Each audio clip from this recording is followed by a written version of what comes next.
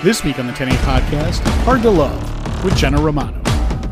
Schedules are not what you want. Holidays are not what you want. I guess I'm a more internalized person, so I almost find myself less likely to probably open up about my day just because of that. This is going to be a relationship where both parties have to bring their A game. Let's flip the script. Till death do us part and all the garbage in between.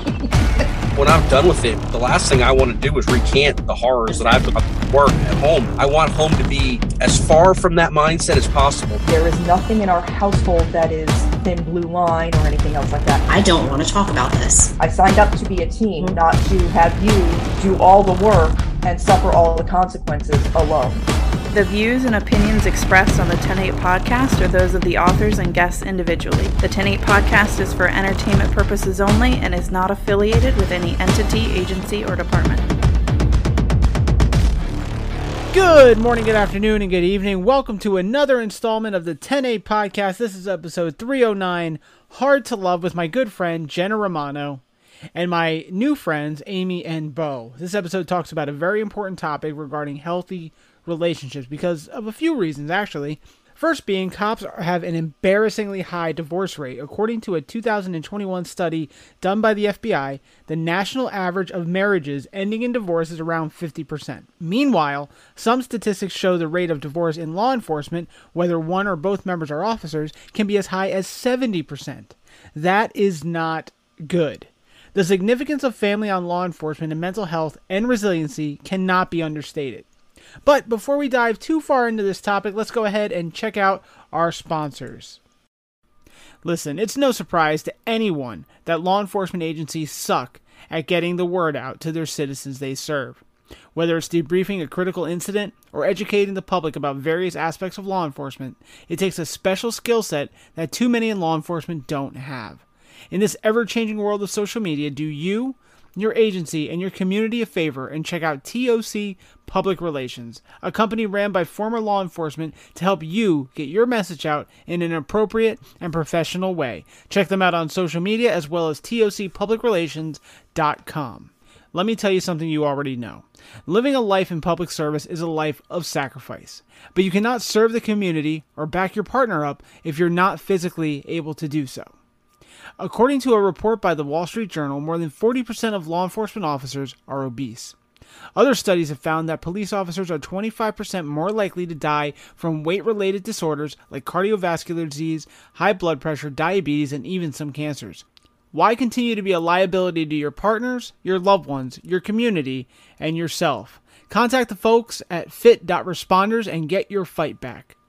This episode is also brought to you by my new friends over at RTI Training, giving you the type of training that incorporates humor and knowledge that cops respond to. Listen, we all know that you will never retain anything thanks to death by PowerPoint. So do yourself a favor and check out the new kids on the block when it comes to police training. They are revelationstraining.com. And guys, I also want to tell you about our sponsor, Jiu-Jitsu 5.0. They just came out with the Jiu-Jitsu 5.0 app. It is the ultimate training tool for all law enforcement. Members of the app get on-demand access to a huge library of techniques for the streets, grappling-based workouts, yoga, and a monthly nutrition plan. They also have 24-hour, 7-day-a-week access to Jason, the founder of Jiu-Jitsu 5.0, for personalized training assistance. So, go to the app store of your choosing and download the Jiu-Jitsu 5.0 app today. It's available for Android as well as Apple, so get on it now.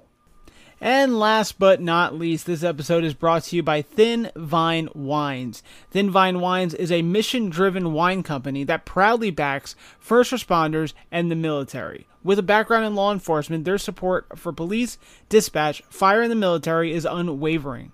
Thin Vine Wines donates $2 from every bottle sold to law enforcement and military-driven nonprofits. Making awesome wine is the vehicle. Making wine with a purpose is the mission. Check out their social medias at Thin Vine Wines on Instagram and Facebook, and order online at thinvine.wine using the code 108, TEN, the number 8, for $10 off 2 or more bottles of wine.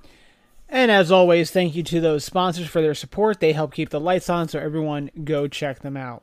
Now back to the topic at hand. This week's episode specifically talks about marriage or long-term relationship success. In future installments, we're going to do a couple of these hard to love episodes. We're going to talk about the misadventures in dating as well as being single, because all of those things are just as important. So, that being said, you'll probably get a lot of value if you are either married or in a long-term relationship, but I think you can also get some value if you are not married, not in a long-term relationship, or if you're not even a cop. This is stuff to look into. The first thing I want to say is that this is not clinical relationship advice. This is all anecdotal. These are no diagnoses, just conversations and just stories. So please, again, don't make it weird. Take it for what it is.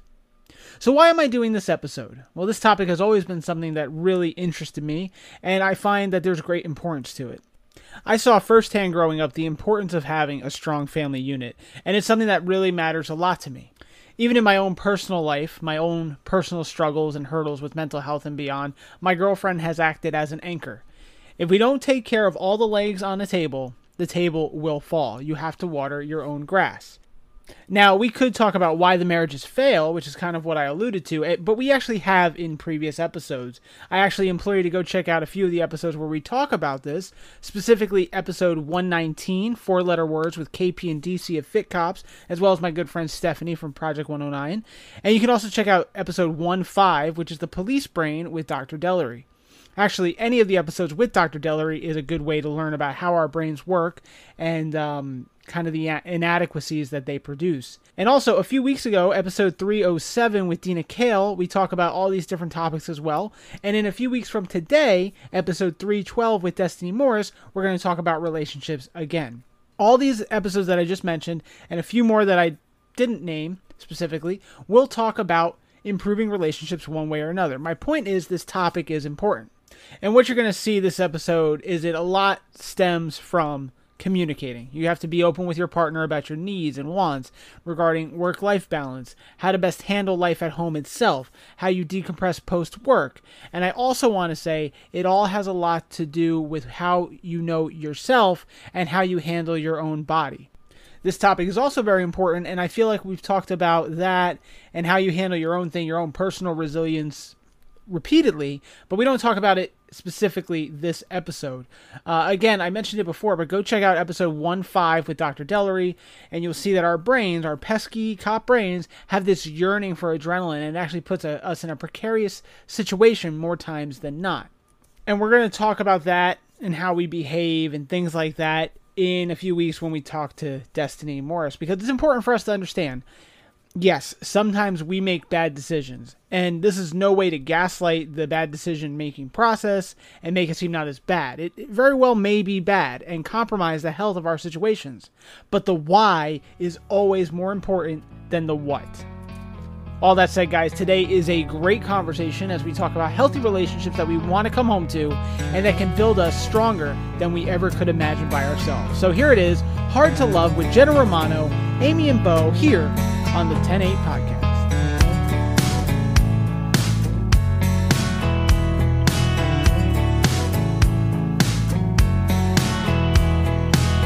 I am insensitive. I have a tendency to pay more attention to the things that I need. Sometimes I drink too much. Sometimes I test your trust. Sometimes I don't know why you stay with me. I'm hard to love, oh, I don't make it easy. Well, I couldn't do it if I stood where you stood. I'm hard to love, and you say that you need me. Well, I don't deserve it, but I love that you love me good. All right, here we go. We've got a whole slew of people here to talk, and let me go through and introduce everybody real quick, and we will just jump right into it. So my de facto co-host for today's episode, we have the one and only Jenna Romano. How are you? Thank you. I appreciate that. I'm honored. No problem. And then our guest today, so this is Hard to Love. This is the episode about relationships. So we grabbed people who are in a relationship. And so we have Amy and Bo. How are you guys doing today? Good, thank you. Good. Thank you very much. Absolutely. So before we dive into everything, I'll let you guys introduce yourself. We'll start with Amy and Bo, and then we'll let Jenna introduce herself as well. So Amy, go ahead and introduce yourself. Tell us who you are, what you do, and all that good stuff, and we'll just kind of bounce around from there. My name is Amy. I live on the east coast of Florida. I have been at my job about 16 and a half years. I am a records clerk for a law enforcement agency, a pretty large one. And I've been married to my husband for 11 years, almost. Okay. So I actually started at the agency and I didn't even know he existed. He's been at the agency longer than me. So we actually met outside of work and then realized we both worked for the same agency. And that's how that's a really big agency then. That's awesome. Yeah, that's got to be a big agency then if you didn't even know you both existed in the same agency. Yeah, that's pretty big. Okay. Wow. Okay. And Bo, go ahead. Hi, my name's Bo. I'm a sergeant with the same agency that Amy works for. I'm a patrol supervisor, and I've been at the agency for 22 years now, just over 22 years. And I work patrol in a high call load area, and I also have a side business teaching on the side. I train law enforcement in behavior analysis and a couple other things in the psychology behavior realm. And to touch base on what Amy said, yeah, we met at a birthday party of a coworker, but when I think back at it, if we didn't meet at that party, I'm fairly certain we still would not have met yet today. Wow. That's insane. That's wild. I thought I worked for a big agency, or I thought I did work for a big agency, but apparently not. It makes me think of like NYPD, where there's like literal precincts that never see each other. So that's crazy. Yeah. And each then, precinct up there seems like a whole town of people on itself. Pretty much. Yeah. Like every precinct is basically its own department. And then, of course, we will go ahead and have Jenna introduce herself as well. I don't know if we're going to cover that in a different part, but let's go ahead and get you out of the way. Okay. So, Jenna Romano, I am a psychotherapist. I've been working in the field for about 15 years. First in child protection. I worked for a chunk of time at a jail as a mental health practitioner. I taught at the collegiate level. So I've just been doing a lot of things. Within the last couple of years, I closed down my private practice. I opened a coaching business, and essentially I have been focusing on high stress careers, and how to improve performance and stay healthy while working in high stress careers. So I'm also at a, instructor at a local police academy here. So I teach anything from stress and coping skills to suicide prevention, to emotional awareness of emotional reactions, to alcoholism as a disease. So I cover a bunch of different things. I'm also a law enforcement spouse. So I think that's why 10-8 really wanted me here. So I'm here today to be a peer, right? So like, just for any of the listeners, like we were just talking about before, this isn't like couples therapy of any sort. I'm here as a peer to have, just a dialogue about the stressors related to this career and how those stressors impact family members too, because it does, Yeah, absolutely. And I actually just took a class put on by the International Police Chiefs Association, I think. Mm-hmm. And it was talking about taking wellness home and in relations to our jobs, because what we're told from the very beginning is keep work and life separate. And I think I've started to realize that no, like your support group is at home. They need to know what you're going through so that way they know how best to assist you. Because if you don't tell them, if you literally check your baggage at the door, then they're going to have no idea. And for me, that's in the past put strains on my relationship where, I was battling demons and fights off duty from on duty, and she was none the wiser, and it put more strain because I was stressing on that and so on and so forth. Amy and Bo, have you seen that dynamic in the past? How have you dealt with stress from work coming home? How do you guys balance that? I think on the one hand, I do kind of have an unfair advantage because I come from a family that has military members and law enforcement members and things like that. Most of the law enforcement and fire rescue side is retired. My kid's sister was a firefighter for a little bit. She just recently became a dispatcher. So got stuck with it. So I had a kind of peripheral idea of schedules are not what you want, holidays are not what you want. The job is not what most normal people would consider a 9-to-5 desk job. Even though my job is a desk job, there's a lot of interaction with the public that you are not prepared for as a regular day-to-day citizen. Because the things that people say to you on the phone or in person to your face are not what most people would consider normal. And you're on the receiving end of that. And then you kind of have to process and help the public, which is your main duty and responsibility. And then you kind of have to like separate that out. And then there's times where you're going to bring certain things home. And then there's always, it's a public service agency, and there's politics of the job, and there's administrative staff to worry about, and there's rules and regulations and all these other things too, where it's not like a different kind of job where a job is just a job. You kind of take things a little bit personally because you care enough to answer that calling and try to help people.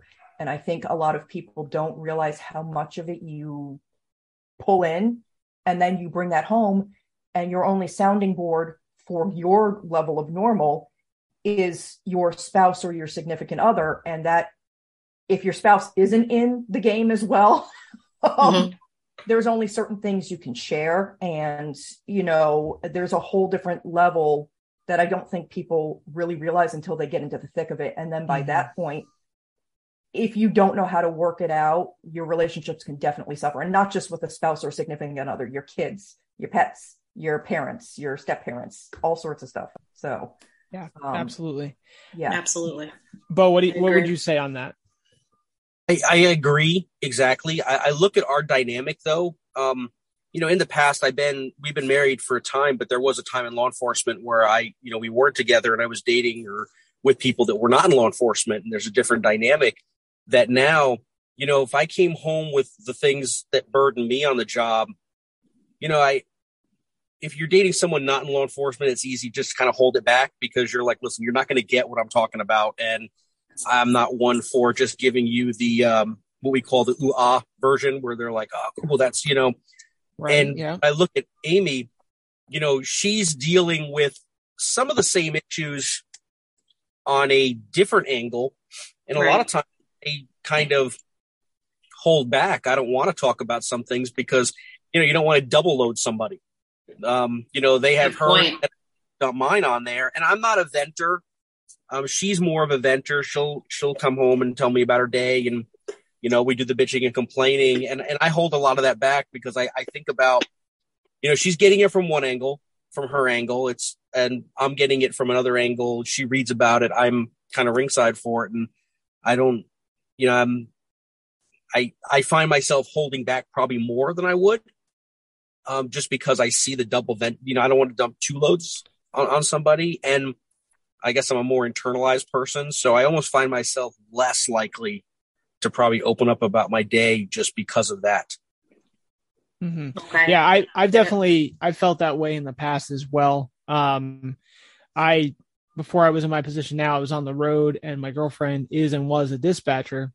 And same thing. We would get together. We didn't live together. We were doing the long distance thing for a few years, and we would get together. And the last thing I wanted to do was to start talking about some stuff that was bothering me at work. But literally while we were together, I was having flashbacks of whatever, traumatic call I had experienced the night before, whatever it might be. So the same thing that you're saying, Bo, like I didn't want to put that burden on what should be a pleasant time. And now that we live together and we both do the same job for separate agencies, same thing. Like I've gotten much more comfortable with telling her about my stories and, what I'm going through, because now, she kind of understood it when I was on the road, but now that I'm in the dispatch center, she really understands what I'm doing. And it's definitely kind of leveled out that playing field a lot. And it's gotten me a lot of stress out that way. But even there's some days where I'm just like, same thing. I don't want to burden her with the stress that I'm dealing with. Now it's our turn, Amy. Let's flip the script. Let me ask you a question. Yeah. Have you ever felt burdened by anything that Bo has come home and discussed with you? Have you ever felt like this is stressing me out more? No. Okay. I am definitely the one that gets more stressed out. I don't know what genetics he has. If there's something bothering him, don't ever play poker against that man. Well, look at his face. Ever. I can't read him. You will lose the house. I wouldn't want him to be my supervisor. I have never heard this man yell or raise his voice. That's my job. I'm good at it. And I'm not Italian like y'all are. But definitely, I know he's excellent at holding things in. Do I think that's the healthiest thing? No. But also, I understand that there's an aspect of his job. There's an aspect of my job where there are confidentiality issues. There are certain things where if one of his guys or gals really screws the pooch on a call, he can't give me names. He can't give me this. What if it's a pending internal affairs? What if it's a this? What if it's a that? So he's got to keep a lot of stuff in his office at work. But there's other times he'll come home and he'll be like, let me tell you about this crazy homeless guy I met today. His name is blah, blah, blah. And he told me about this alien, blah, blah, blah. And he starts telling about all his interactions with his favorites. And he's got a lot. They seem to be drawn to him. Yeah. So I think there's a different where I'm fine with him venting to me or unburdening on me because that's what I signed up for. That's till death do us part and all the garbage in between. And in any relationship, law enforcement, military or not, there's a lot of garbage you got to deal with as a couple. And it doesn't matter what your religion is or what your culture is or anything else like that. If you are in a relationship with somebody, there's a lot of sounding board that you don't quite realize until you're in the thick of it. So he definitely is better at keeping things in. And I am definitely better at expressing myself. That could be a gender thing. That could be the way we were raised. Could be any combination of those, but all those things play a factor. Absolutely. Yeah. Absolutely. But I think that it really comes down to like, how does that bend and mold work together? Right. Yeah. Like the yin versus the yang, like how do those things, happen to make the relationship functional and happy, really. Right. I mean, I can say personally that I have never had my husband come home, share anything that happened at work and feel like I don't want to talk about this. I've never thought that in my mind. Yeah.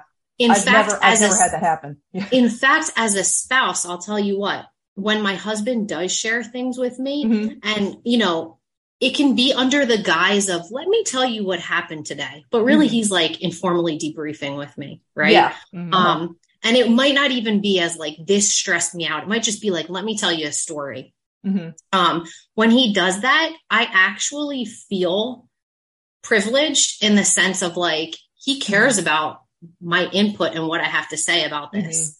He's actually, I'm an equal. Yeah.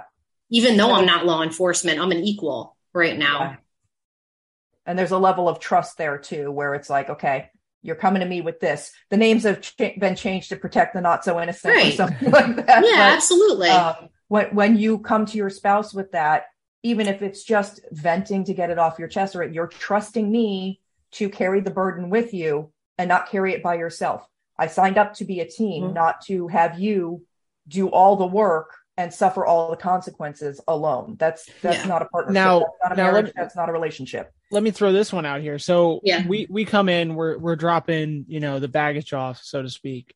And I mean, I don't know, how, Bo was saying that sometimes he doesn't, but like, I will definitely either hold back or maybe like smooth the edges of maybe something that's pretty horrendous or something really bad.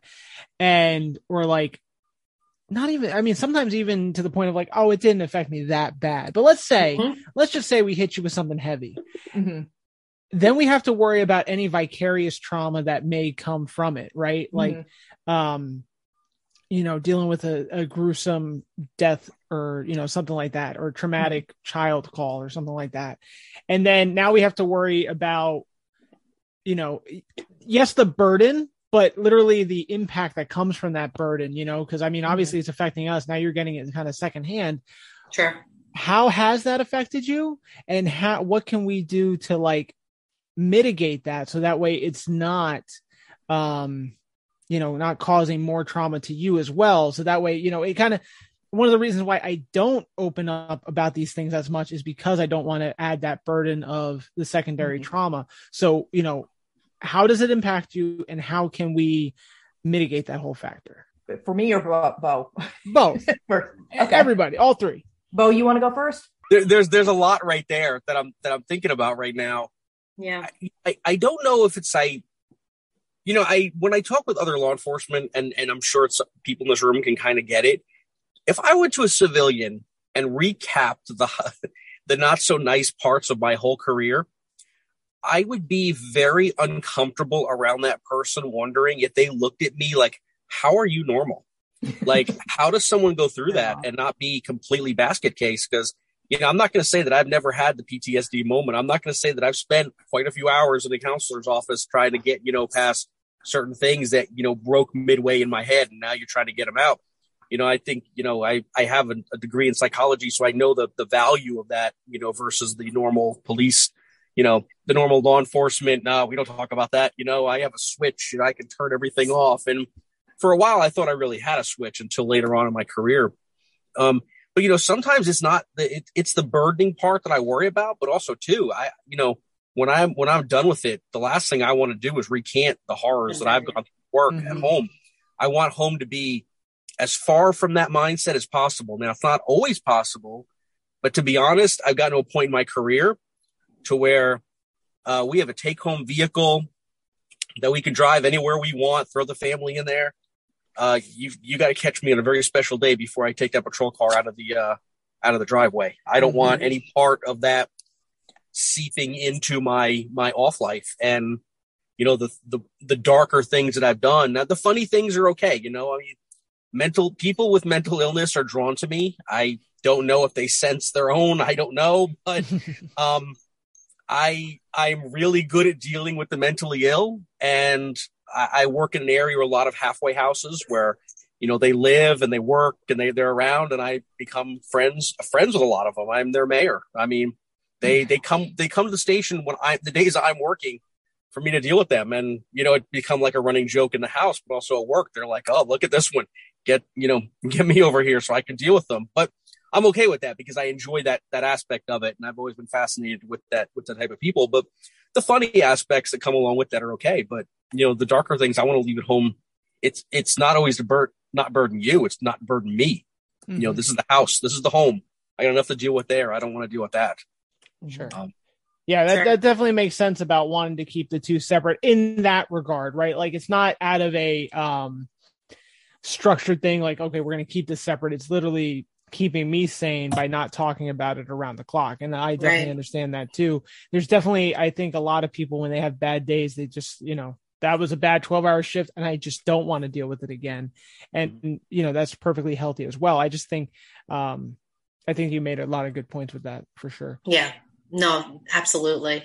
And making the point that you want your home to be your safe haven, really, because there's a lot that you can't control when you're working.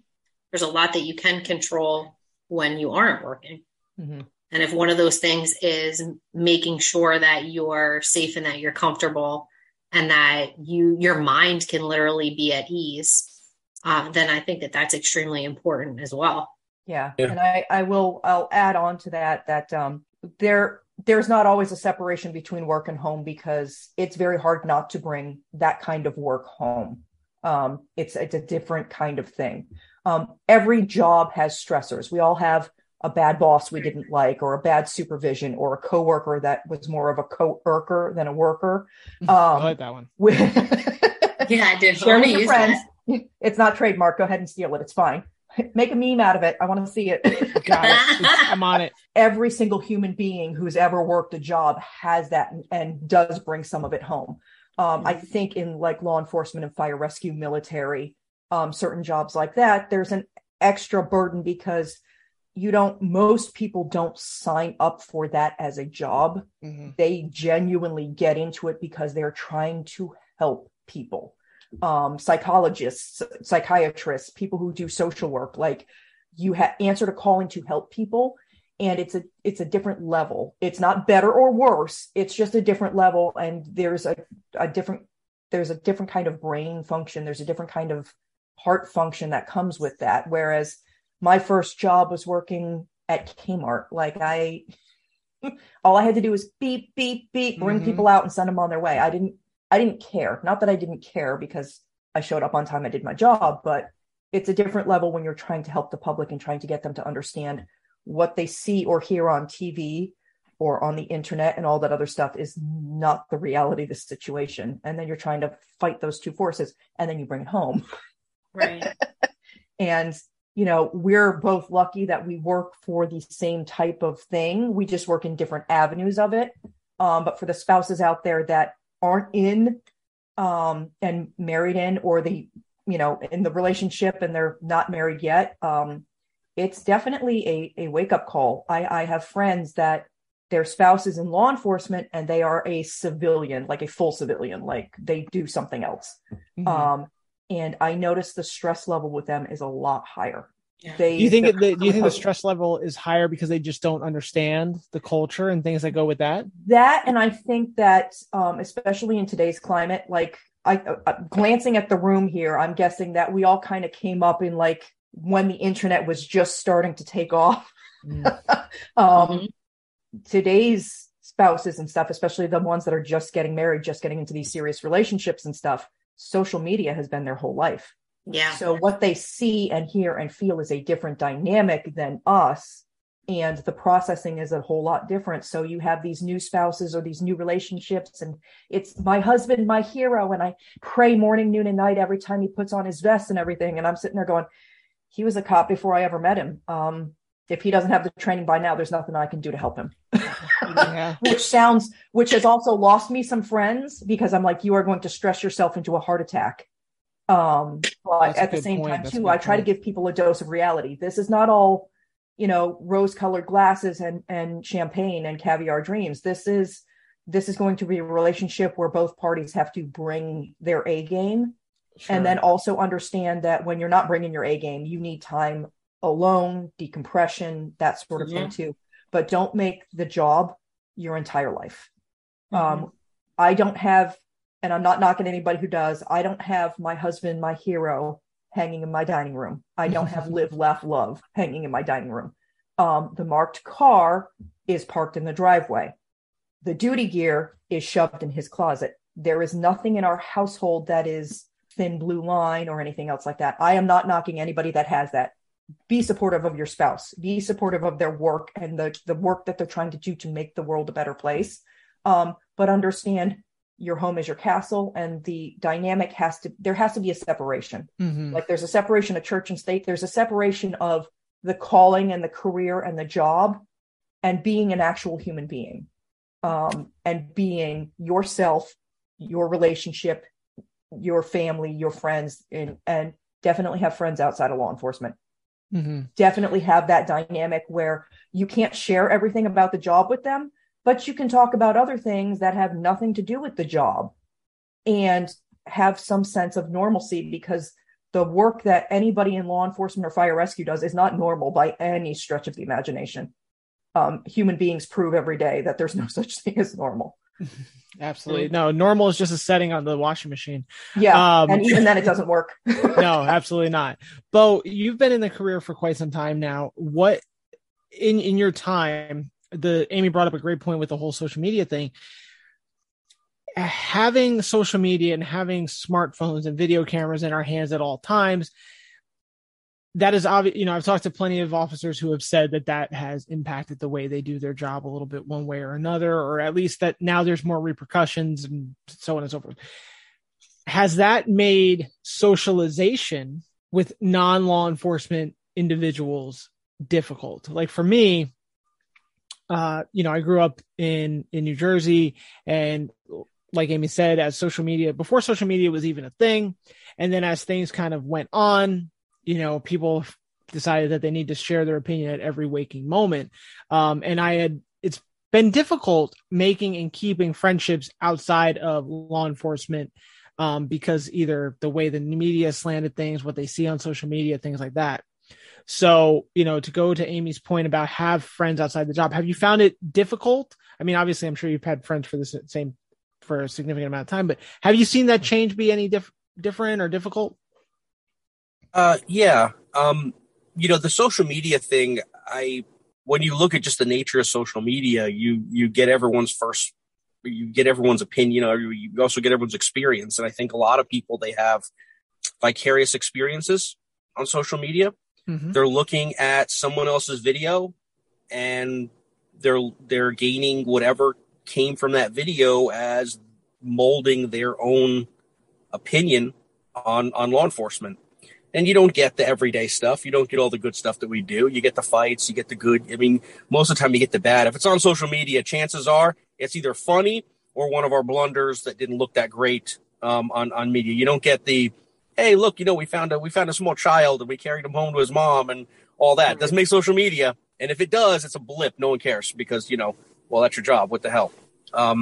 Yeah. But I look at it as a lot of it is, people get a different opinion on what we do. And, not saying the stuff on social media doesn't happen, but that's 10% of my job. I feel I really earn my pay. The rest of it, I'm just surprised they're paying me for this. I'm sitting around like, paid for this. That 10%, you're like, ooh, now I see why they do. Right.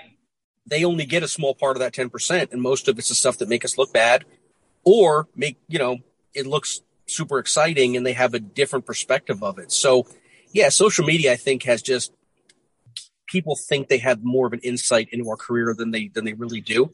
Mm-hmm. They have an inaccurate insight and it drives them toward one opinion or the other. And with the social media. Yeah. Sorry, I know. And I was just going to say, like, that's the issue for me because I'm thinking about it as we're all talking. I'm like, crap, all of my friends are related one way or another in law enforcement. And it's like, I'm trying to think of my friends that are not law enforcement. And I'm like, they're few and far between, like people I grew up with that I may talk to once in a blue moon. And even then those conversations always go back to, so how's work going? And it's like, then it gets, you're kind of treading that line. Like, do I really tell you how work is? Do I say, oh, it's just fine? Then what are we going to talk about? So yeah, it's very interesting. It's a interesting dichotomy for sure. And then you have the friends that like to share their opinions and their experiences with first responders of every vein. Some of them have been on the receiving end of people I went to high school with have been on the receiving end of our corrections facilities and things like that. So it's a very interesting dynamic to catch up with them years later. And, oh, you work for the cops now? And then the conversation, I try to keep it level and everything. Yeah, I have excellent coworkers and blah, blah, blah, and everything else like that. And then they want to dive into their negative experience. And I understand that people do have negative experiences. And I do understand that not everybody who answers this calling is really good at their job. Every job has a coworker instead of a coworker that sometimes flubs and makes the rest of us look super duper bad. And it's kind of hard to undo that. You can't fill the hole back in once it's been dug. Sure. It doesn't work. So what I try to do is understand that I still have to represent myself as a human being. I still have to represent my family, my spouse, my kids, how I was raised. That's a whole different dynamic. Then I have to represent my agency, because if somebody ever finds out I don't care if they find out what agency I work for, but if somebody ever finds out, I don't want them coming out on my coworkers or taking it out on another coworker who's never met me. Because like I said, we work for a large agency. I've had people come in and they're upset about some interaction with a deputy all the way across our county. Like, we don't never met the dude. Like, sorry. Like, did you call to make a formal complaint? Did you? No, I blah, blah, blah. Okay, well, and they want your personal opinion on that person that you've never met. I'm like, I can't help you with that. Right. And then your I feel like is valid, but I can't help you with your opinion. I can direct you to the person you need to talk to. That's the extent of my ability. Right. And I feel like this juxtaposition makes it difficult for you to have non-cop friends, even as couples, right? Like cop couples hang out with cop couples, and that's just how it works. Mm-hmm. And it's difficult because then, you get together at a barbecue and 80% of the time you're talking about this call, this supervisor, this. And mm-hmm. I mean, Jenna, you kind of understand it as well. Have you seen that, or have you been able to kind of pull away from, the cop spouse echo chamber, or is that kind of where you guys are stuck too? Not stuck. Yeah. Stuck is a little negative, but you know what I mean? Yeah, no, absolutely. I mean, because that's what I was thinking about too when Amy was talking, before. It's like, yeah, you want to, on one hand, you want to have pride in the work that you do and that the work that your husband does, but you don't want it to consume you and be your everything, right? Because we can get resentful really quick about that, right? I give a lot for a job that I don't even work, so, and maintaining a healthy identity outside of the uniform, so to speak. So we're saying how important that is, but then we're talking about the stressors that are associated with it too, right? Earlier Bo was even saying, like, when I have certain discussions, I'm afraid to reveal certain things to people because either they're going to look at me like, how am I normal after experiencing that? Or based upon the way that you're telling the story, they're going to look at you like you're callous or, like you're cynical, right? Or they may not understand the dark humor. They may not understand these certain things. Right. Sure. I mean, I'm lucky enough to have first responders built into my family. My brother's a fire battalion chief.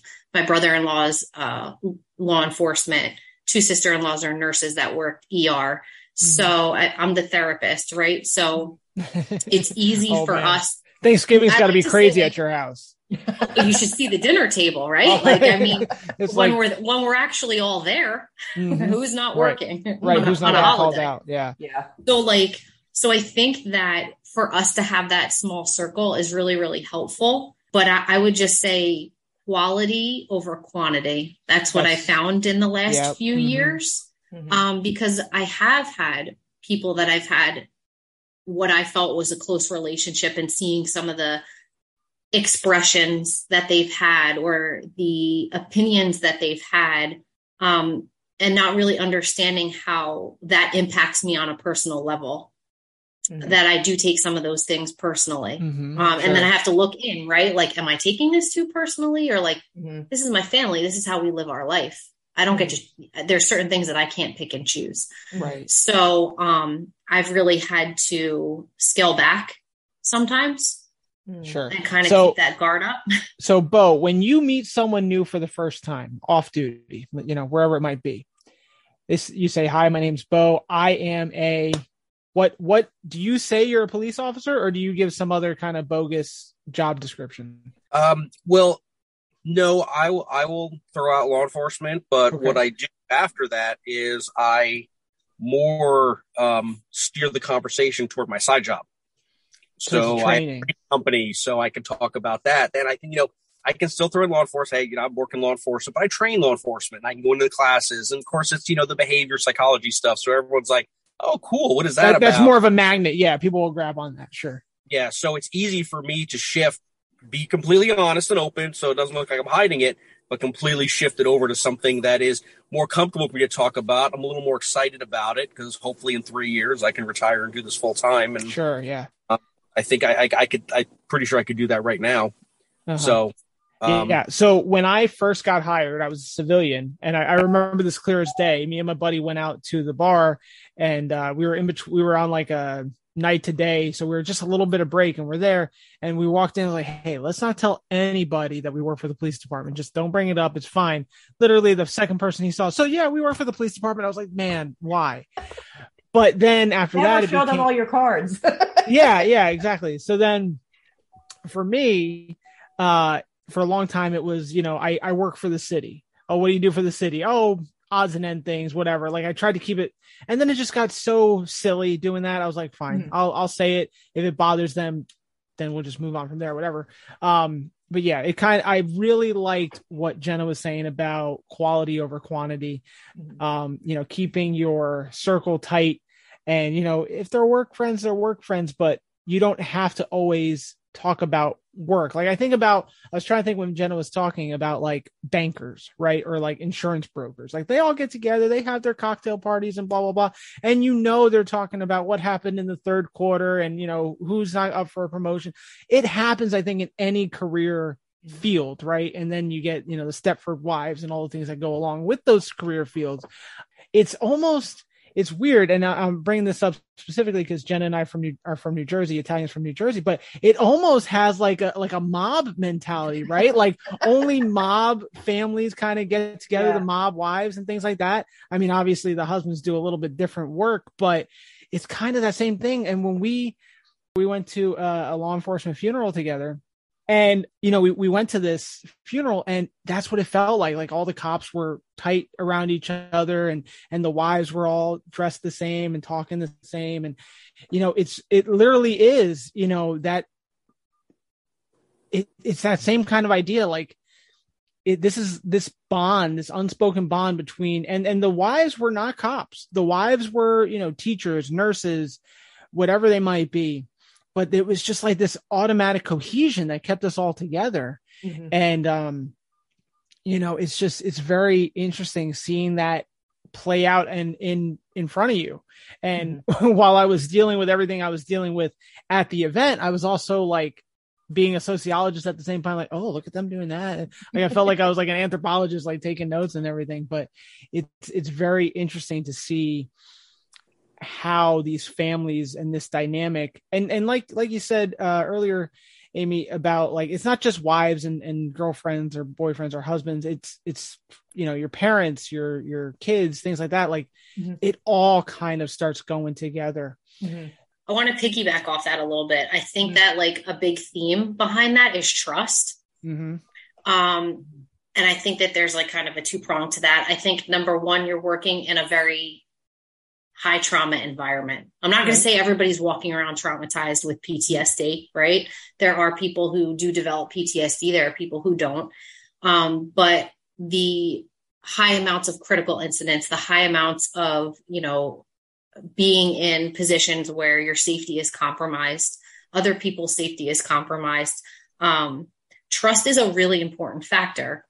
My husband was street crimes for a while. He really excelled in street crimes because he wants to give me gray hair, apparently. But that's really where he excelled. So he was a jump out boy. My point being that, you know, or even times where it's like, don't get, you know, I'm at the hospital, but everything's okay. Like what? And then my brother on the fire radio, oh, you know, I just heard that Nick's doing XYZ. And I'm like, I'm here watching Netflix. Like, what's going on? You know? Right. He's telling me not to worry, but don't worry. But, you know, my point being though, that the people that he worked with, and we've talked about this on previous podcasts too, 10-8, like when he worked with those people in street crimes, I had to rely on them as a wife. Like, you have to pass my approval too, because my husband's safety is in your hands when you're out there and you're working with him, doing all of these, you know, high risk type of events, if you will. Yeah. So like, I had to know them in and out. He had to know them in and out. For me to feel comfortable in knowing, like you were saying, Amy, he's been doing this for how many years? If he doesn't have it, he doesn't have it. Right. Like I had to be able to sit back and be like, me worrying ain't going to do shit. It's not going to keep him safe. It's not going to do anything productive. So I had to have, you know, high levels of trust for those people that he was working with to be able to say, like, I feel good about knowing that he's coming home later, you know? Definitely. So I think that trust is a really important factor. And then that bleeds into our other relationships, so to speak, you know, for better lack of terms. So then trust becomes important in other aspects of life. It's like, comparatively speaking, if we have a bond with these people and we work so cohesive, or he works so cohesive with them, like I'm going to expect certain things out of my personal relationships too. I mean, is that fair to say? Yeah, I would say so. Absolutely. Yeah. I mean, I think when I worked for one of my first squads, and we, you know, I didn't really know anyone too well. I was the new guy. And then we had a Christmas party, and I got to meet their spouses, their significant others, their kids, whatever were there.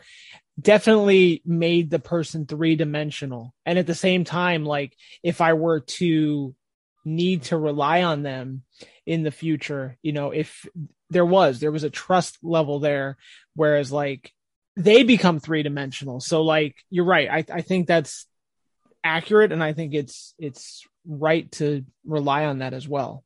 What do you guys think about that, and like relying on the interpersonal relationships as well? I think, I like what you're saying. I think, a lot of it just comes down to drawing out what you need from the relationship and making sure you communicate it. If you got to keep your mouth shut about what you see every day, that's fine. Just make sure the other person's aware this is what you're doing. Establish the dynamics of what you need, because like I said, it is a give and take, and sometimes more take than give, depending on the situation. And, everyone needs to be on the same page. Mm-hmm. If not, then there's what's wrong with that person. And then you get those divides. So, everyone says communication, but in this one, I think it's even more important that, communication, but almost with like a set boundary as well. Well, yeah, I think that's part of it. Yeah, you got to set the boundaries. Hey, This is what this is as far as I'm going to go talking about this. And, when we go out places and there's the other relationships, there's the outside relationships. This is the comfort levels. This is the no-go zones. And, then there's all this, because, you think about when you go out amongst the civilian types, that when someone, and this is my thing, if someone ever says to me, oh, what's the worst thing you've ever seen? If that's coming from someone not in law, I think someone in the biz would know not to say that.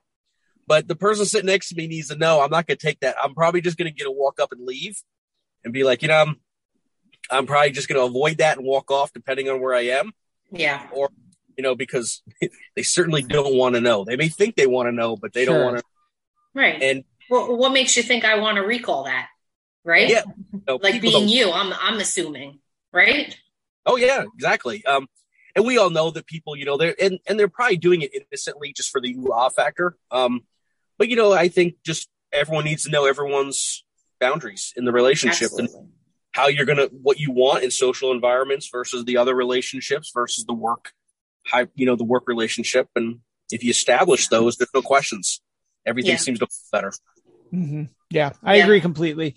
And, when we go out, even though we both work in the business and whichever, never, it's when we go to Hobby Lobby, we are just her and I going to Hobby Lobby. We're not a cop and a dispatcher going to Hobby. You know what I mean? Like normal life exists, and I think that's great. It's typically those couple hours, those buffer hours between shifts. That's typically where the bullshitting and the bitching come out. But then it dissolves, and then life goes back to normal. Or even the beauty of cell phones, right? Because like I can text her and be like, "Man, that call really fucked me up," or whatever it might be.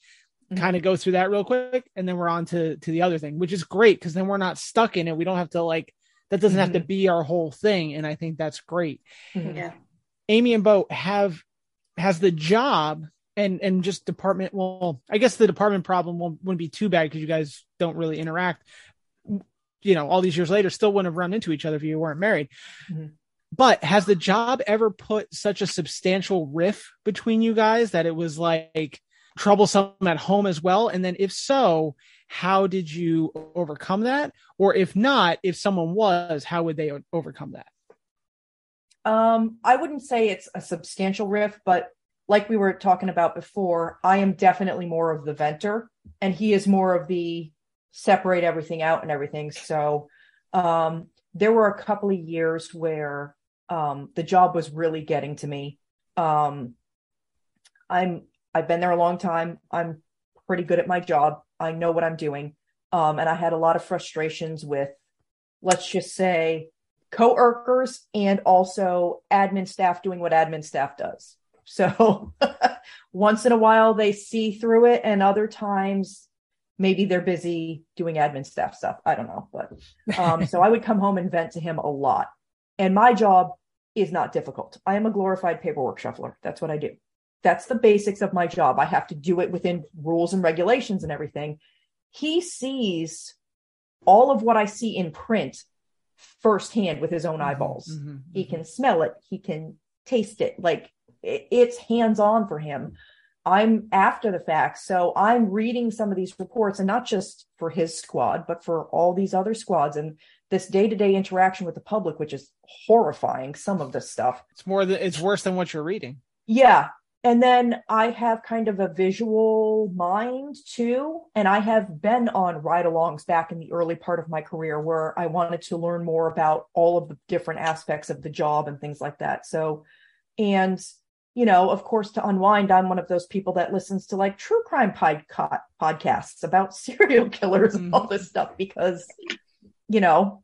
Right, because life is a little too stressful. Let's talk about Jeffrey Dahmer. Life's not stressful enough. Let me help myself to look for red flags and think that there's a boogeyman hiding behind every corner and, you know, everybody's out to get us. Bo can tell you that's probably true. Well, in his district, yeah.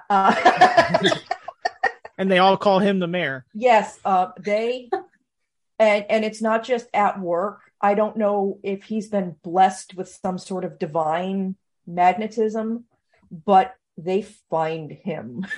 We can be out and all of a sudden there will be someone who looks like they're having some sort of episode. And I am not knocking these people at all. Like if you're born with that, or life has handed you a series of chemical imbalances or stressors or PTSD, or being a human being on this planet is not easy. And we as human beings don't make it easy on other human beings. But when we're out and about and stuff too, he'll be like 3:00.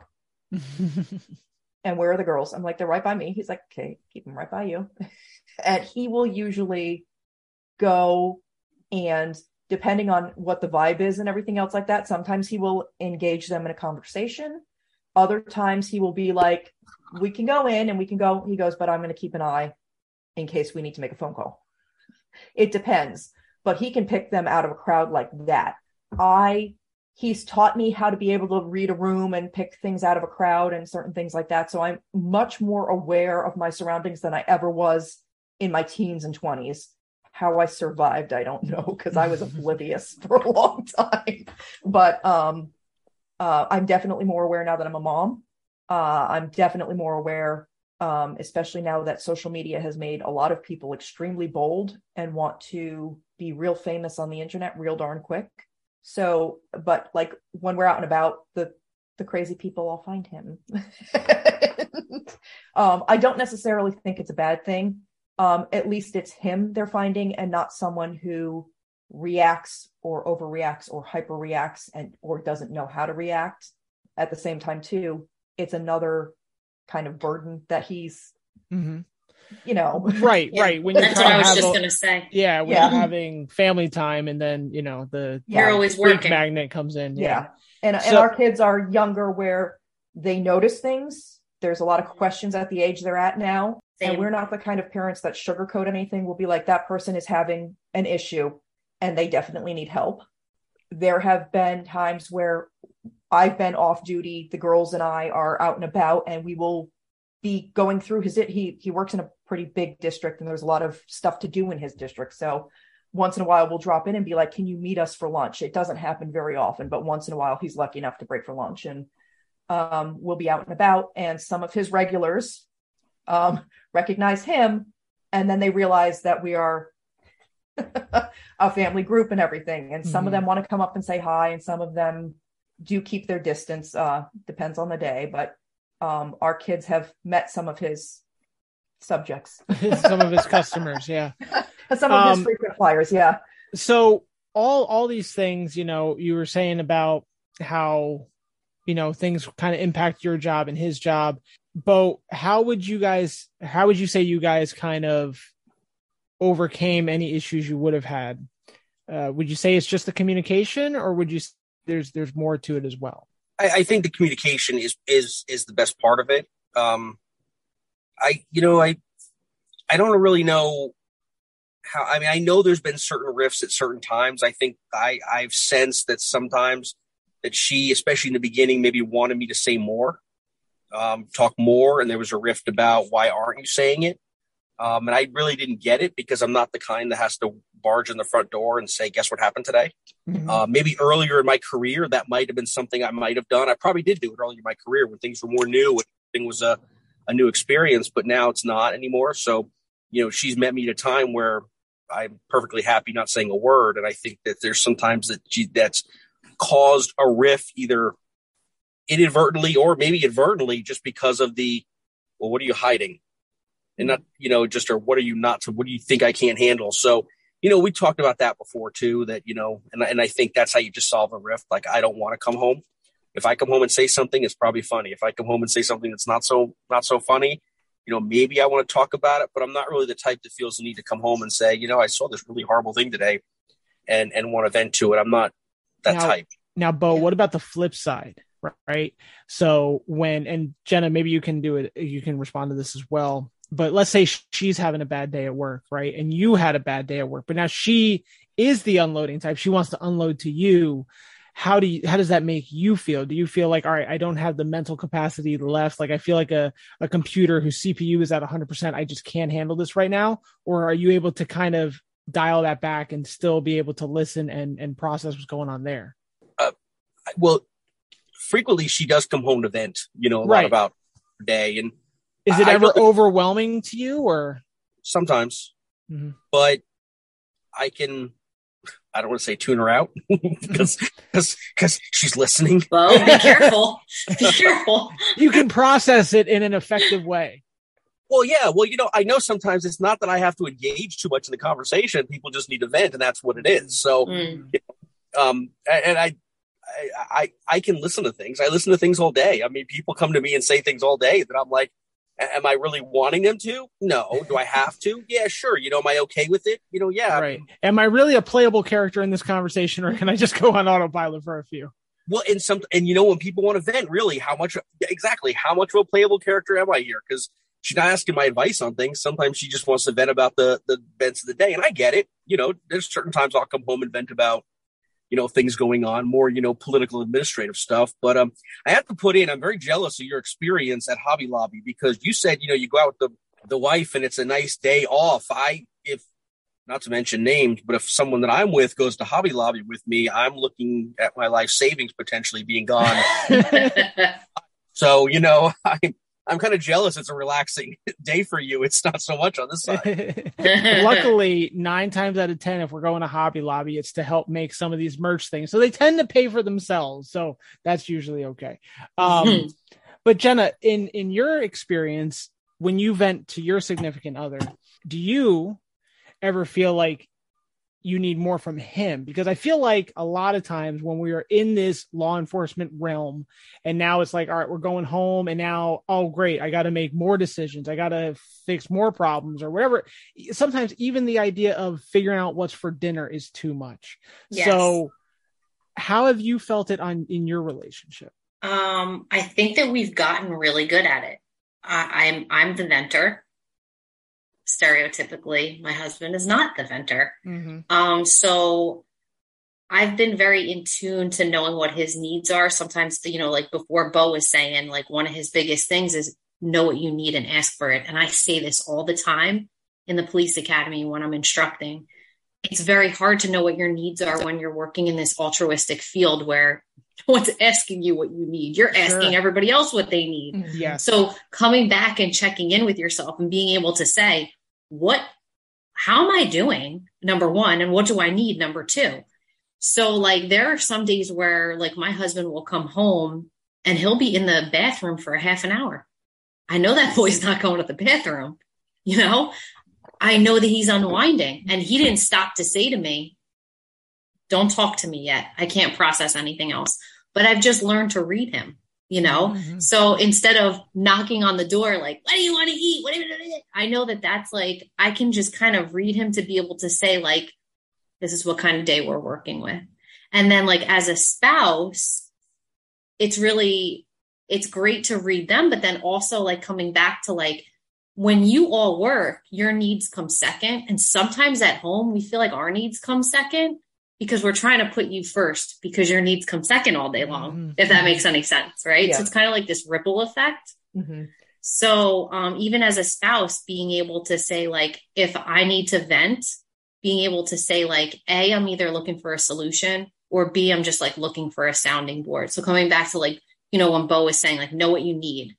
So I start that way, right? Like I'm going to bitch for 5 minutes. Just listen to me, make eye contact with me, nod your fucking head, and let me know that you're there. Right. Or I might be like, that's all I need is a pulse. Right. Or I might be like, I need a solution. So listen to what I have to say if you can't help me with a solution, like, let's eat dinner. Let's chill out for a little bit. Like, tell me a good time when I can use your brain again, Yeah. So just like checking in with each other. Mm-hmm. Yeah. Sorry, that was the long-winded answer. No. That was perfect. And I feel like everybody listening can kind of get this idea. And I hope everybody listening, regardless of their current situation, whether they are dating, married, single, like they can realize that this is real practical stuff that has obviously worked for two significant relationships, Jenna and her husband, and then Bo and Amy. I feel like, this is good stuff. This is important. It's not like Amy was saying, it's not the live, laugh, love over the kitchen table. This is like practical stuff. And I gag when I see stuff like that, or people who make their husband's profession their life. Like, stop. That's not important. That's not helping you work. Or like, oh, I cry every night shift. Stop. Like, eventually you got to realize that that's not real. That's just bogus. And it's a lot not of times mentally healthy, no matter what line of work you're in. It is not mentally healthy to, like Bo said earlier, vicariously live through your significant other's life experiences. You are your own individual person. It doesn't matter what color, what religion, what gender, whatever you are your own being. You are your own person. You need to have your own identity, whether or not you've ever met your significant other. You need to be comfortable in your own skin. You need to get the tools to be able to do that. And whether or not it's doing your own thing, having your own hobbies, having friends outside of your line of work, whatever your line of work may be, or just figuring out who you are as a person and carrying yourself. And then the better you are at that, the better you are at being either the sounding board or the part-time therapist or the or the wife or the husband or the girlfriend or the boyfriend or whatever you are. If you don't have your own house in order, you can't help other people. And it also carries over into our lines of work.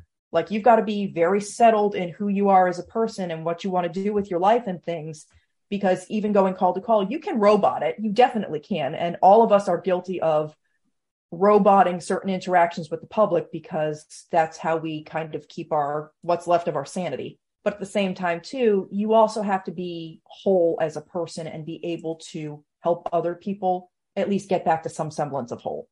You can't do it with the public. You can't do it with your own personal life or anybody you interact with if you're not lined up. And we're not all lined up all the time, but we're muddling through the best we can. Mm-hmm. And I'm not as good as my husband is. Like, I'm definitely the venter, and I'm the crier, and I'm the emotional one. And he is more of I don't want to say robotic, but he is definitely more of the straight line. Mm-hmm. And I am the roller coaster, and somewhere in the middle we meet, and it's not always pretty, but we try to make the best of it. And again, like my husband said, like you guys have all been saying, communication is key. It doesn't matter if you're a spouse who's in the business or not. You need to effectively communicate, and you need to effectively set boundaries, and maybe set aside time to be like, okay, tonight we're not going to be worried about what's for dinner when the kids are getting to practice this, that, and the other thing. We're going to text each other at about 2:00 in the afternoon when we're already on that downhill slope from day shift, and be like, dinner ideas? Because I'm already telling you don't have to cook, and I'm not either. Mm-hmm. Yeah. So which one of us is going to get the takeout or stopping at the grocery store to grab something that we don't have to cook? Like, all important. That's where the Publix fried chicken night comes to. I agree. God bless Publix fried chicken. I agree totally. Breakfast of champions. Absolutely. Amy, what I wanted to say off of that, and I had to pull up the quote so I didn't butcher it, is to serve from the saucer, not the cup. Yes. Basically, if you want to make sure your house is in order, yes, but my old saying used to always be, you can't serve from an empty glass. Mm-hmm. Even better, don't serve from the glass at all. Serve from the saucer. Everything that you have extra, you can give to other people, because if I'm taking away from me to help you, then it's going to hurt me in the long run. And then eventually I'm going to be giving way more than I'm keeping. So I think it's absolutely right for everybody listening. My mom, age-old Italian wisdom, was like, you can't love anyone until you love yourself. Exact same thing. You can't take care of other people unless you're taken care of as well. And I think that was spot on. Mm-hmm. All right, folks, I think we're going to just about wrap up. I think we've hit our time here. I think this was absolutely great. Thank you so much. I posed a question. I was a little late on it dealing with this whole hurricane thing. Usually I get it out a little earlier for any listener questions. So I only got a few, but we kind of touched on all of them. The only thing that we didn't touch on is going to be for Amy and for Jenna. And it's, how do you tackle always missing your spouse and the long periods of separation? Be married for a while. You won't. No, I'm just kidding. Distance makes the heart grow fonder. It does. Yeah, go ahead, Amy. No, you go first. Oh, okay. I was just making my jokes first. I mean, think of, again, coming back to what you need and asking for it. So if touching base every once in a while makes you feel comfortable and your significant other is in a position where they're able to do that, it depends largely upon their situation. You know, a big thing for us is just maintaining communication. So like I say to my husband, if you're going to be late, fine, just let me know, because the moment that you're 15 minutes late, I'm going to look at the clock. I'm going to start wondering, you know, because we've had those situations where you've been late, you've been hurt, you know what I mean? So my natural inclination, he always laughs at me. It's like, you always think the worst. Well, you know, what do you want? I'm anxious. Right. So I like to maintain communication, or just kind of set some ground rules for yourself and for each other in these unique circumstances of like, hey, how am I going to keep in touch with you? Am I going to send you a selfie every, you know, few hours just to make you feel like I'm there? I don't, you know, what works for you? Amy, what do you think? I agree. Again, the communication and the boundaries and things like that. This line of work does not afford you cut off at exactly this minute and you're already on your way home. Like there's going to be stuff, the public makes it so that we have job security, and there is going to be stuff that comes up the last minute. We just had a gentleman named Ian trot through our state and ruin everybody's schedules for at least the foreseeable next month or two minimum. So again, for those families that are affected by that storm, you are in my thoughts and prayers. And I have seen the firsthand devastation. Bo even took my mom and stepdad back across the state, and he said, we didn't think we were going to get halfway because the water was so high on some of the roads. So, but when you have communication like that, check in throughout the day. A simple text message is enough. Live and kicking, hopefully be home on time for dinner. Understand that the full 3-course dinner is not going to happen every night. Our moms and our grandmas did that. This generation is not going to be doing that, but you know, have some time where you can talk over a meal, or after the meal is done, if it's going to cause you indigestion.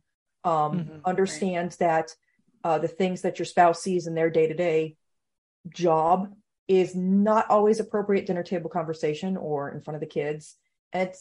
You're not going to find out everything ever. It's not that they're keeping secrets. It's that they are keeping themselves aligned and keeping their house in order and keeping our house in order as a family and as a group. Effectively communicate, effectively set boundaries. And then at the very end of the day, if things are getting to be too much and the communication isn't there, get some therapy, get some help, get somebody who specializes in first responders and that sort of thing too. There's no shame in it. You go ask for help when your ideas are not working anymore. Reach out to somebody who can give you a different perspective. Absolutely. Yep. I'm taking notes, and that's one of the things that I wanted to say as well. So I appreciate you saying that. Creating a plan for yourself too. If you're anxious while they're gone, you know, it depends on what your family situation looks like. If he's at work a lot, I'm taking care of the kids. I'm busy. I'm distracted. I'm often trying to overcompensate to make things feel as normal as possible while he's not there. So I'm getting the homework done. I'm bringing them to and from, you know, appointments, places, sports, everything. But if you're able to make that your time too, do some things that some of your hobbies, some of the things that feel good for you. Call a friend that you haven't talked to in a while. Have a plan to manage your own anxieties if that's something that, you know, impacts you and affects you. And again, like Amy said, you know, if that needs to be formalized in the form of a therapist, seek out your own support as well. This is a very high stress career, you know, so being with someone in a high stress career, there's a ripple effect to that. So absolutely know what your needs are and create a plan to have those needs met. Yeah, absolutely. And then, you know, just kind of to encapsulate everything I've noticed in my personal life. Like right now, I work days, she works nights, but we work the same days. So when I come home, she's already gone.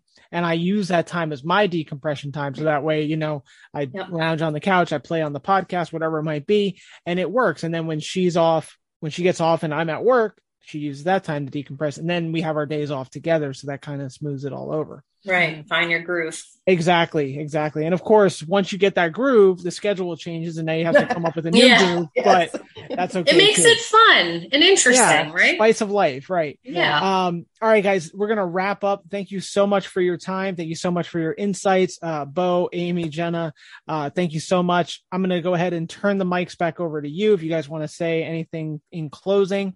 So we'll start with Bo and then we'll work our way down.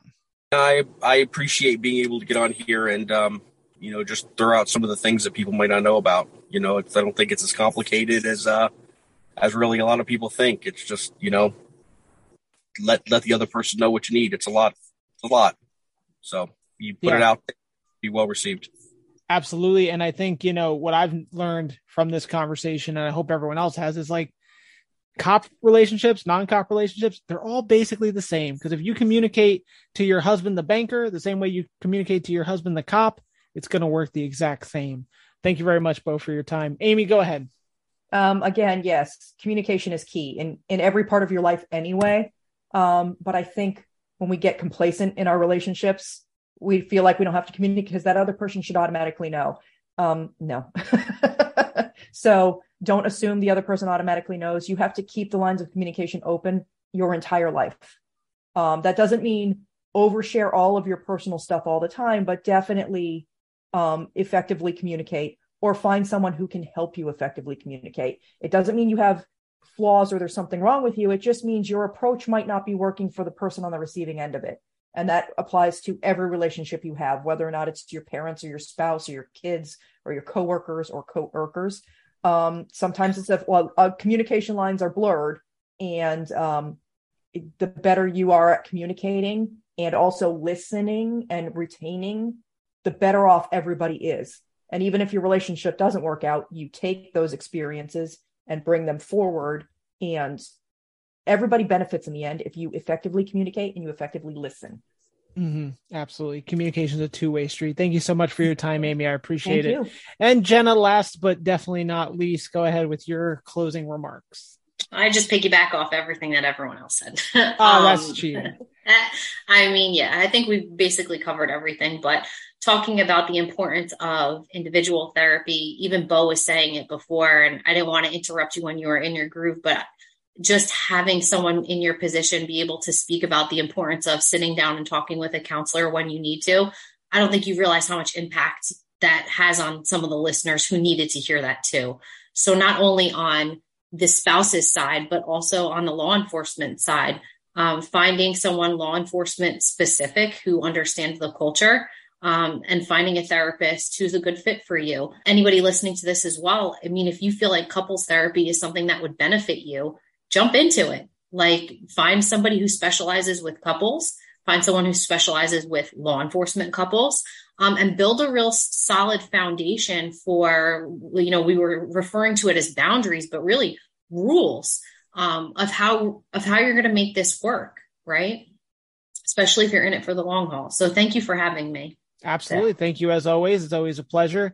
And we're working, folks, on doing a series of these. I don't know when the next one will be, but the next one we want to do is Cop and Cop. And then also we want to talk to the single cops out there too. So all the single ladies and gentlemen, go ahead and contact us, because these are different dynamics in this whole cops relationship thing. And that's a big factor in our lives too. So all of you, thank you so much. Everyone listening, stay tuned. We'll wrap it up in just a moment. Thanks, guys. This feeling inside that I wouldn't like me if I met me. Seems like a losing fight. If you could see it through my eyes, then you'd believe me. Truth is that I'm over it.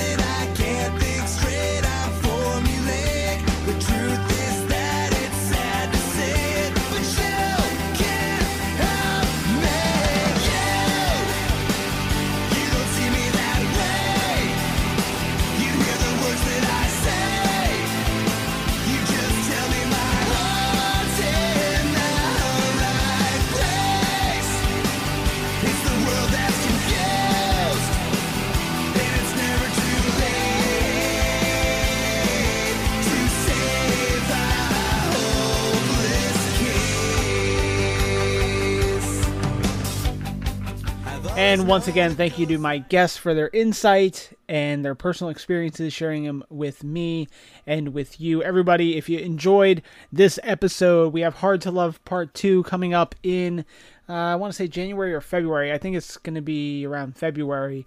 And we're going to talk about dating in the cop world. All right, so as we wrap up today's episode, though, I want to tell you about this amazing documentary I've watched on Netflix. I definitely am obsessing over it currently. It is called Stutz. It's a film by Jonah Hill as he highlights his own personal psychiatrist, Dr. Phil Stutz. Throughout the film, we learn about Stutz's life story, as well as his theories and methodologies. It's all very interesting, and I think you guys should check it out. Phil also has a book called The Tools that he co-wrote with Barry Michael, his partner in practice. And I've downloaded that too. I started listening to it on Audible. So definitely check it out. It is high on the 10-8 recommendations list currently. So based on that, I want to close today's episode talking about one of Phil Stutz's tools.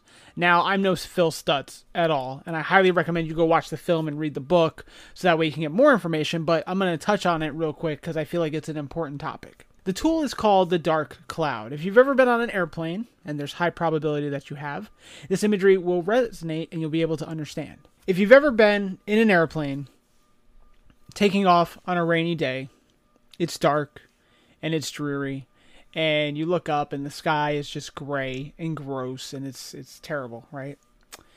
But as you ascend to the sky, what happens? Well, it's a little shaky when you hit the turbulence, when you go through the clouds and the wind and the rain and the things going on like that. It may even scare you a bit as you go through it. But when you get through that darkness, there's nothing but clear skies ahead. If you go high enough, no matter how dark and how gloomy it may be, there is still bright sun and blue skies. The dark clouds do not extend to space. The dark clouds have an end. They do not take up all of existence. If you extend that analogy and think of your dark clouds as your bad circumstances, whether it's a bad day, a bad month, a bad year, there is always an end to it. There is always sunshine. You have to get through it. You have to rise above these clouds to get to the happiness and the sunshine. And my one caveat to that is, to those of you that want to hit me with the rebuttal, but 10 is just one bad thing after another. Well, then it's time to look at your lifestyle. What are you doing that leads to constant terrible things? Are you working too much, putting too much of your physical health in jeopardy? Are you not spending enough time with your wife or kids? Are you not spending enough time with yourself? Are you mistreating yourself by eating poorly, not sleeping enough, and not exercising? Trust me, I've been guilty of all of these things, and that's how I can speak from experience. Now I get it, bad shit does happen, and sometimes nothing you can do can stop it. Sometimes you just have these black clouds, and that happens. But what I'm here to tell you is, they're temporary. What you need to do is get in your mind that you will ascend through those clouds, and you will rise above it. That concludes our episode today, folks. Thank you so much for checking us out. Be sure to share this episode with your friends, rate it, review it, subscribe, and check out our merch store, 10-8-memes.ecwid.com. If you get an order in by the end of next week, it will be shipped out in time for Christmas. So just be sure to keep that out. We are on Instagram, Twitter, Truth Social, YouTube, and Facebook is actually down for a bit, but we'll be back there soon. Next week, we have on the show a human that I consider a true inspiration. He is my friend Aaron Lohman. You may know him from Instagram and the internet as the Huge Fat Loser. So definitely check that out. We're going to be calling the episode My Own Worst Enemy. Cops are notorious at self-sabotage, so you definitely want to check that out. Monday, we have Punk Rock Cops episode 5, I think.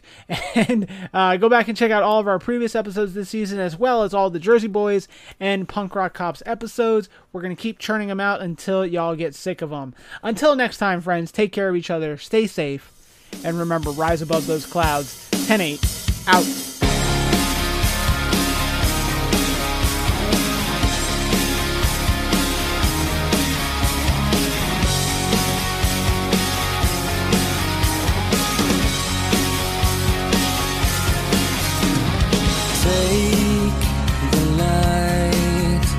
Darken everything around me. Call the cloud.